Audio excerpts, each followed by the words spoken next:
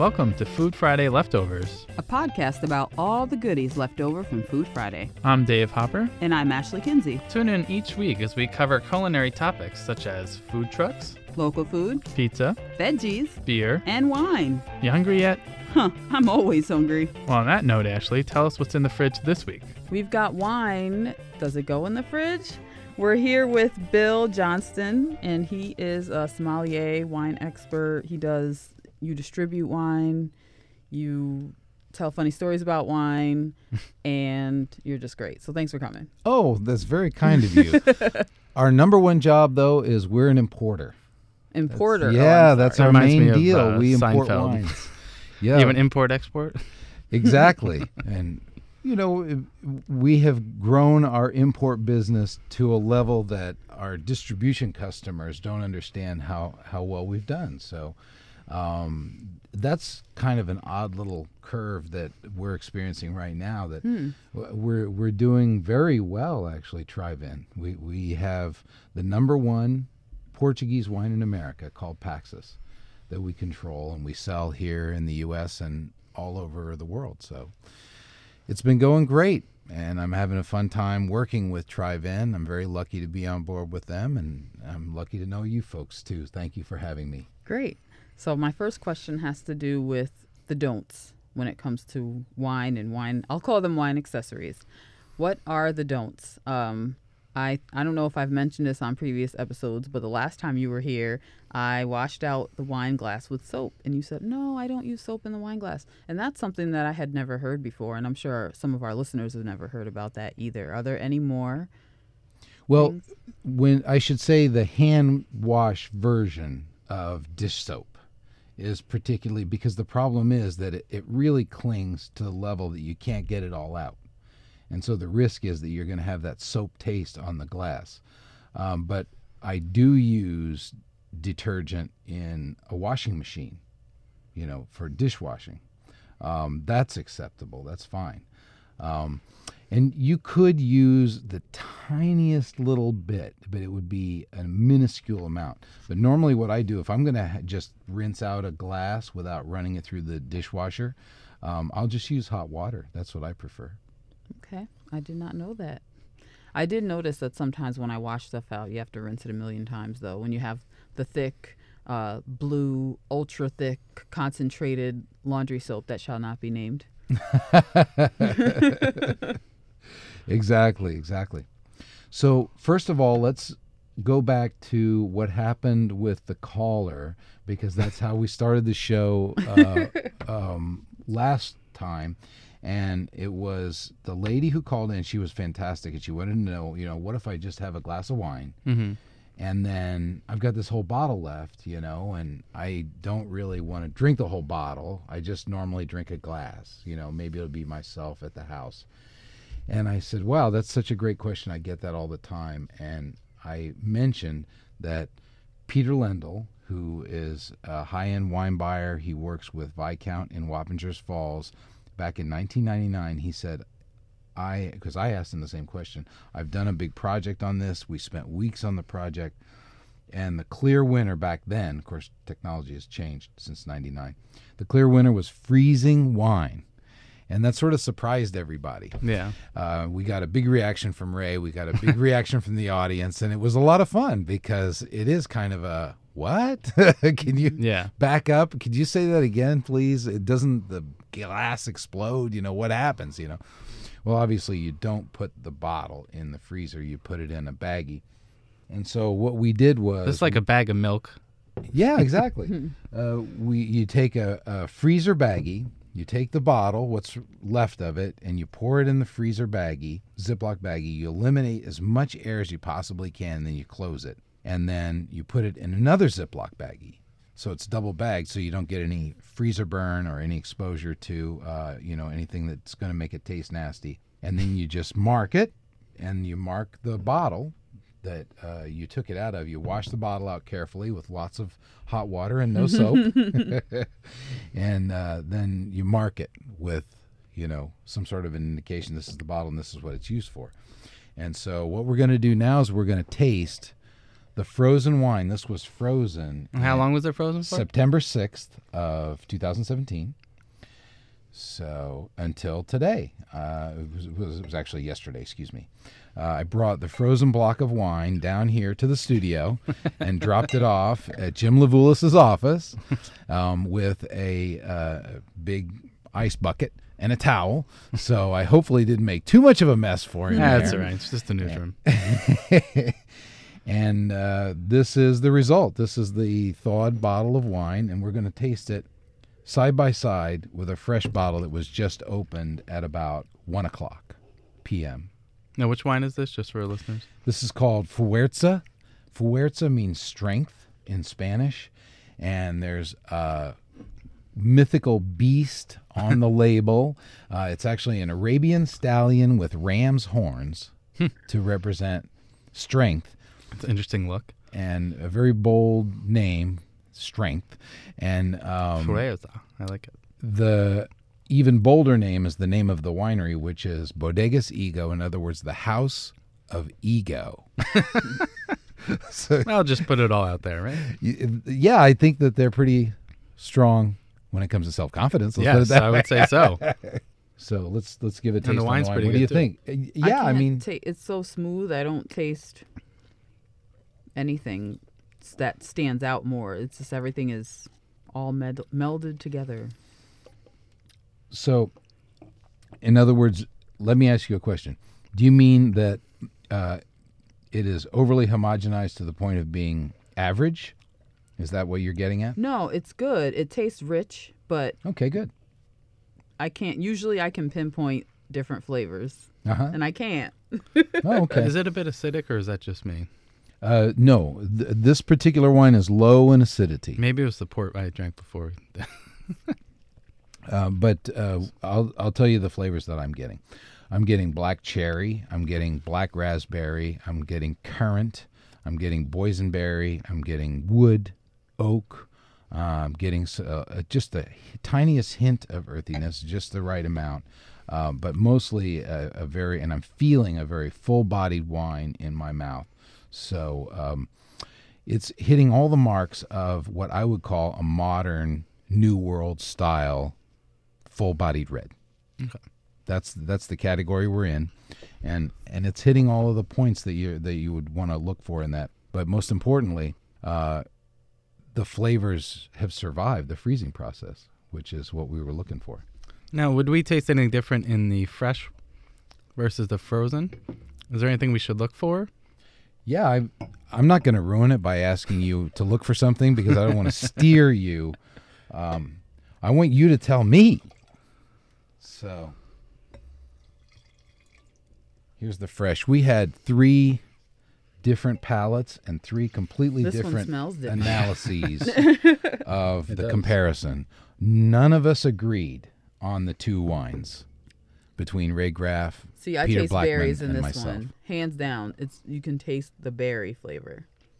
The other one, it was more smooth, and this one feels not as, I don't know how to describe it, not as rich. I don't know if that's the word, or I don't want to say thick. That's not the word for sure, because it's not any kind of thick texture. I can't I articulate don't think it, I would be but able to tell the difference, personally. I'm not surprised. I taste the difference. I can taste I more. can smell difference between them, but the taste, I think, for me is pretty close. Yeah, I can understand that. For me, now I tasted the other one. It's been over an hour ago.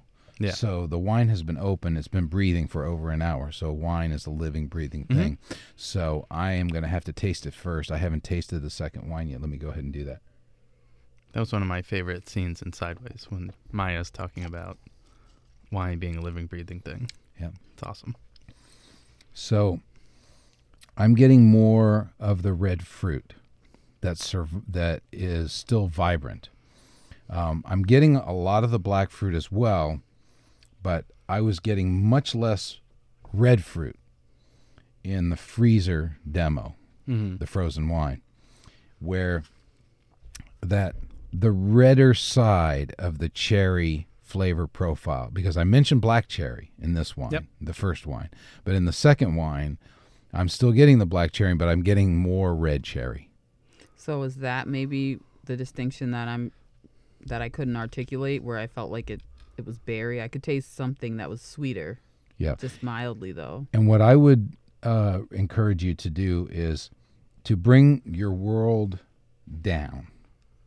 And this is something that I have to talk to a lot of people about, which is, in other words, what we tend to think of in terms of flavors is we're thinking about, XYZ grocery store. That's a big wide world of real flavors. I mean, real lettuce and real raspberries and real chocolate ice cream are so far apart. Those three examples are so far apart as far as taste that you have to bring everything down into the world of dry red wine. And within that world of dry red wine, then you have to look for those subsections of, whether it be herbaceousness, and I mentioned lettuce, raspberries, and I mentioned, black cherry, red cherry, black raspberry, currant, and then ice cream, which, and then there's a creamy element and a body element, and that's normally attributable to a correct use of oak. So one way to do it is also to run yourself through the exercise that I was taught in sommelier examination, which was FEW, which is fruit, earth, wood. Say to yourself as you're tasting the wine, what do I taste in the fruit section? What do I taste in the earth section? What do I taste in the wood section? Is there different parts of your mouth you taste different parts with? Yes, absolutely. But the best way to do it is, there are two ways to, that's an excellent question, to approach the mouth aspect of the wine. And one is what I call the sip and slurble technique. And you see that with a lot of wine people, and I know how to do it, but I don't prefer it, and I'll tell you why. The sipping and the slurbling, what you're doing, you put the wine in your mouth, and then you draw air at a very high velocity underneath the wine, and it bubbles the wine on your palate. And the purpose for doing that is exploding the alcohols. So the alcohols are volatile organic compounds. So they're volatile, so they can be evaporated. So that evaporation is being exacerbated in your mouth by that sip and slurble technique. And the reason that it is done, in my opinion, is to reveal alcohol content as a flaw. So many people who utilize that technique are focused on the fact that this wine, which is 14.5% alcohol, so you're talking about 30 proof. Okay, that's very high alcohol wine. Those are very ripe grapes, high residual sugar level before vinification, then after vinification a very high alcohol level, because that's what happens is the sugar turns to alcohol. So a modern wine. So these people have an agenda, and their agenda is, I hate modern wines, I love traditional wines. And so they're looking for that high alcohol so they can bash the wine. Yeah. Oh, that's hot. That tastes hot. Well, it tastes hot because you just exploded the alcohol in your mouth intentionally. So, and it's ignoring all of the other, you notice that fruit, earth, wood, is it FEWA? It's not fruit, earth, wood alcohol. It's fruit, earth, wood. They're ignoring all the important flavors because of their agenda. So this is what I recommend, which is what I call the mouthwash technique. So we'll practice it now together with the next wine. Let's move on to the next wine. Practicing wine technique. Yeah, we'll practice wine techniques. This will be fun. This is not the right wine to do it with. Doggone it. We're going to skip the next one. Yeah, that's fine. And go to a wine that's better to do it with. Sounds good.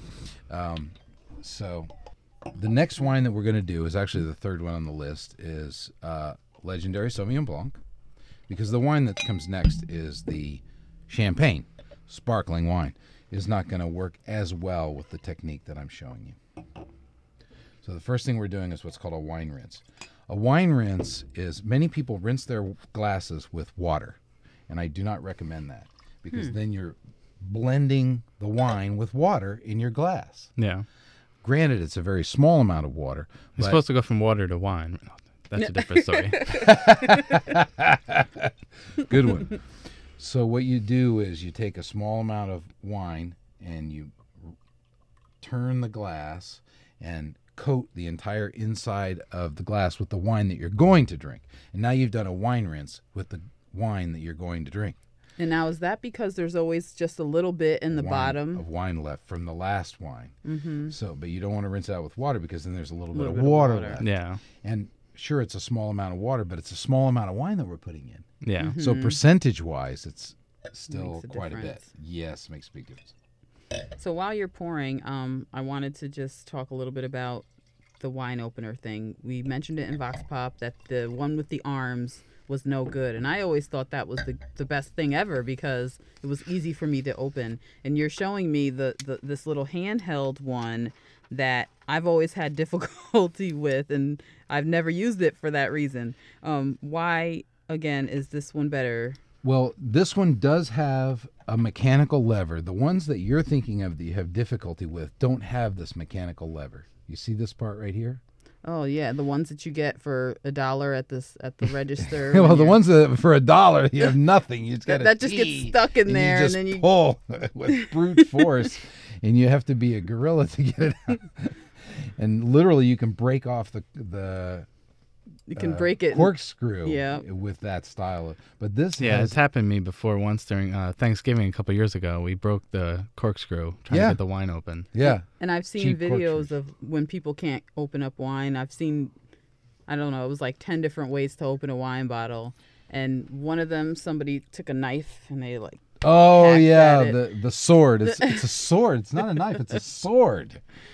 and, It's a good way for things to go Another wrong right way there. was I don't know why you'd ever have like one of those mini blowtorch things, but the person took a mini blowtorch and lit the bottle just below the neck of the bottle, and I guess enough pressure built up and the top went flying off. Is that something you would ever recommend doing? No, I've never actually seen that, and I definitely don't recommend. And the WAMC legal department also does not Condone recommend that.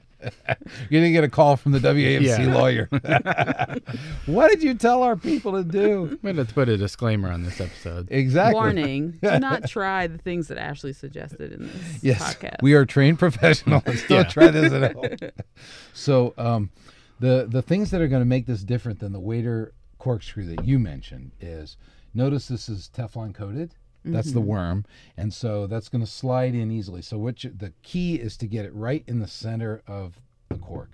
So I hold it like this. Keep in mind it's a cutting tool. So you're holding So- the bottle at an angle. Yeah, and you're not like, okay, let's do this. No, you're cutting something. So if you're going to cut something, you're not going to hold your knife to cut your turkey like this. all the way at the end. You're gonna have a gonna firm get a hold. hold of it because you're cutting something. So, and you get a hold of it, and you get it right. You put it at an angle so you can see that you're getting it right in the center, and then you bring it up to the top, and then you drive it straight down through the center of the cork. Because you have to get it in the center of the Yep. cork.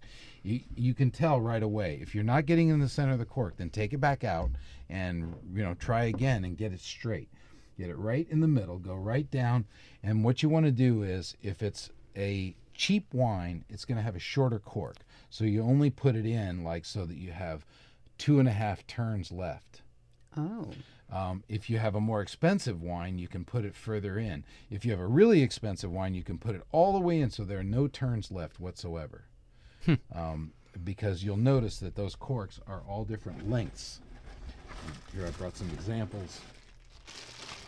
So this would be a little bit more on the expensive side. Yeah, So longer this one. is from a $23 bottle So it looks like it's probably called Fuerza. a little under 2 inches long. Yep. And so you can see that, you're going to be able to, look at that. Yeah, It's just, fits like the I whole never knew that. cork opener. yeah, exactly. I didn't know the cork was the expense of the wine and the size of the cork made. I never knew there was a $3 correlation between that. Is it because the $3 cork for these. Can you just to imagine make that? the cork? Yeah. Oh. It's a huge, huge investment. What are the Can be. cheaper ones? Well, Like half price? Oh, yeah. You can get them. Dollar corks? Oh, you can get them. 10 cents, 8 cents, 6 cents. But for the really expensive ones, they're $3. This isn't $3. This one's probably about $1.60. But for a really good one, you're Yeah. talking about $3. So then once you get it in there, then what you're going to do is you're going to take this first part of the lever and you hook it on the side of the wine. So just to describe, there's a little metal lever piece that comes down and the lip catches the top Yep. rim of the wine Bring it bottle. up, and then you ratchet it up, and you catch the next part, and you ratchet it up again. So you get 2 strokes. And it comes out nice and easy because you have the leverage. See, what you're trying to do with the cheap one is you're starting all the way down here, and you're trying to it doesn't work. So don't buy a cheap wine Well, opener. these are reasonably priced. You Get know, the you can wine normally pick opener these up for with- about $5. With Yeah. a They're not lever. Yes. I don't know if they have a special name, but we can certainly put it in a picture. Yeah. on I call it an WAMCpodcast.org. articulated lever. That's what I call it. So Get it at your favorite wine shop. And now we're going to learn a technique. yes. So this is the mouthwash technique, I call it. And this is the preferred way, in my opinion, to taste wine. So what you want to do is put as much wine as you can humanly fit into your mouth. For some people it's a half an ounce. For some people it's 3 ounces. But as much as you can get in your mouth. So, and then it's very quiet. But what we are doing for people at home is Ugh. we're letting that wine coat every little millimeter of the entire mouth. So you ask what portion of the mouth. That would be all of your mouth. Yeah, yes, it was. That way you're not leaving anything to chance. And you get the full experience of the wine when you do it that way. So, and I take it that wasn't your favorite wine in the world, probably. I was just surprised. I won't say it wasn't my favorite. It was just like, I don't know. I've never swashed wine around my mouth like mouthwash before. It's different.